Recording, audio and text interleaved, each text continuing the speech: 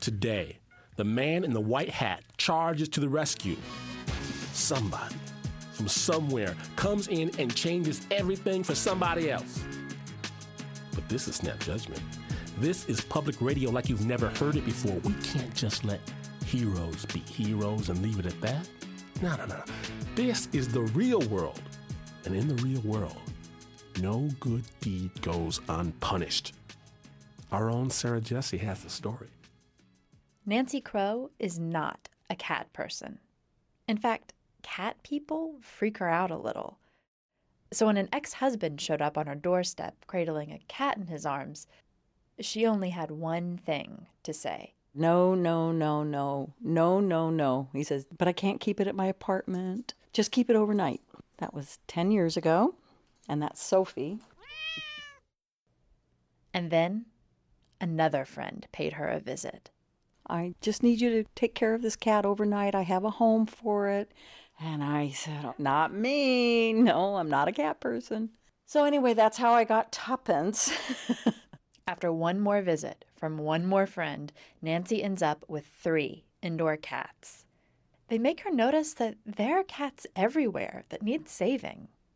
When the housing market crashed, people were just packing up, driving off, and abandoning their cats. Left to fend for themselves in the wild, these cats are making more cats and more cats. So I just, on my own, decided to have them all spayed and neutered. But these cats are feral. They don't purr, they don't meow. And they don't just walk up to strangers. So I had to get a trap, a cat trap. You put some food in it, and when they go in, it pops the door shut. Nancy had to keep all these feral cats somewhere until she could take them to the vet. So she decided that each time she caught a new cat, she'd put it in the downstairs bathroom. I would walk in and they would literally climb the walls. There's scratch marks all over the wallpaper. It was a freak show in there. So I had all these cats spayed and neutered, and they're all healing, and they're doing just fine. And I saw some flyers out on the light posts with this beautiful white cat on it. And Nancy thinks, wait a minute. That looks like one of the cats I just had neutered. She goes back to her downstairs bathroom where all the feral cats are recovering. And sure enough, there's one beautiful, pure white cat that's just as mangy as the others. But now that she thinks about it, it does seem a little calmer than the ferals. And I said, oh my goodness. Nancy takes a deep breath and calls the number on the flyer. The woman who answers the phone doesn't speak much English, but they manage to determine that, yes, this beautiful white cat was theirs. She grabs the white cat out of her downstairs bathroom and heads to the owner's house right across the street. So the lady is standing at the doorway. Her husband is standing behind her. Nancy holds up the cat, and the couple are elated. That's our kitty. He's back.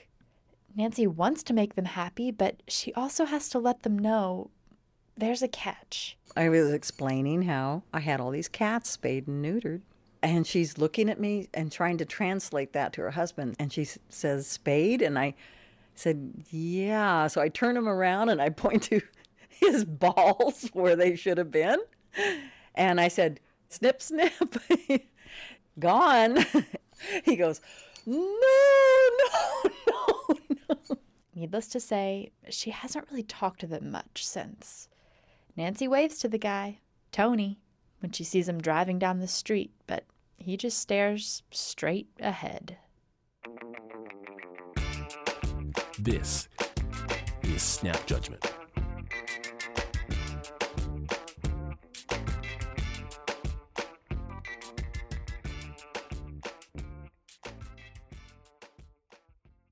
You are listening to Snap Judgment, and to hear more stories, visit snapjudgment.org.